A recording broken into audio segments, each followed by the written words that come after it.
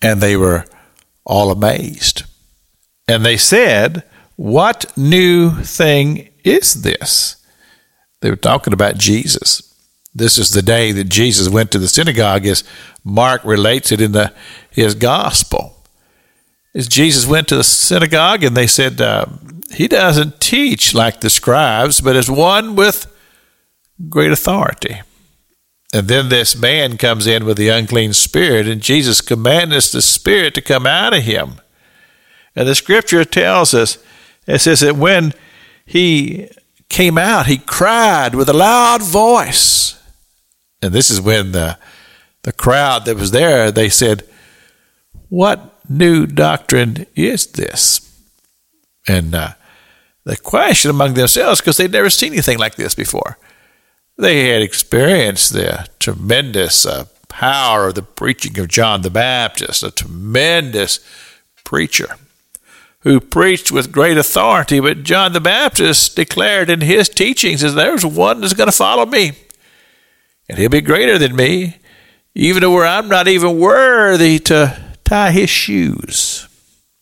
And he says that when he comes, he will baptize with the Holy Spirit. You remember? Jesus, as related in one of the other Gospels, when he went to the synagogue, he said, "The Spirit of the Lord is upon me," as he quoted the prophet Isaiah. He said, "The Spirit of the Lord is upon me, and he has anointed me." You see, church, that's the power that we have as a church of the Lord Jesus Christ, that we haven't even come near tapping into that potential.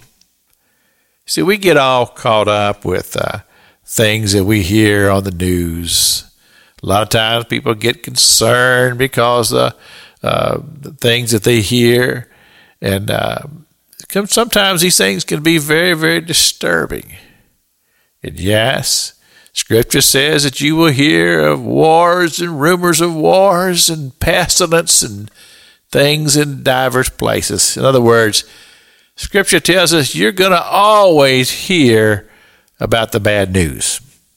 And it will cause our hearts oftentimes to be very, very troubled. But Jesus told us, he said, "Let not your heart be troubled. You believe in God, believe also in me." And see, what Jesus is simply saying to us is that we have a power greater than anything that the world has. We're more powerful than the devil. And we can invoke his name. That's what the Scripture tells us. Now, if only as a church we could fully embrace that and fully believe that. It's one of the dreams in my heart as a man who now is of the gray-headed bunch.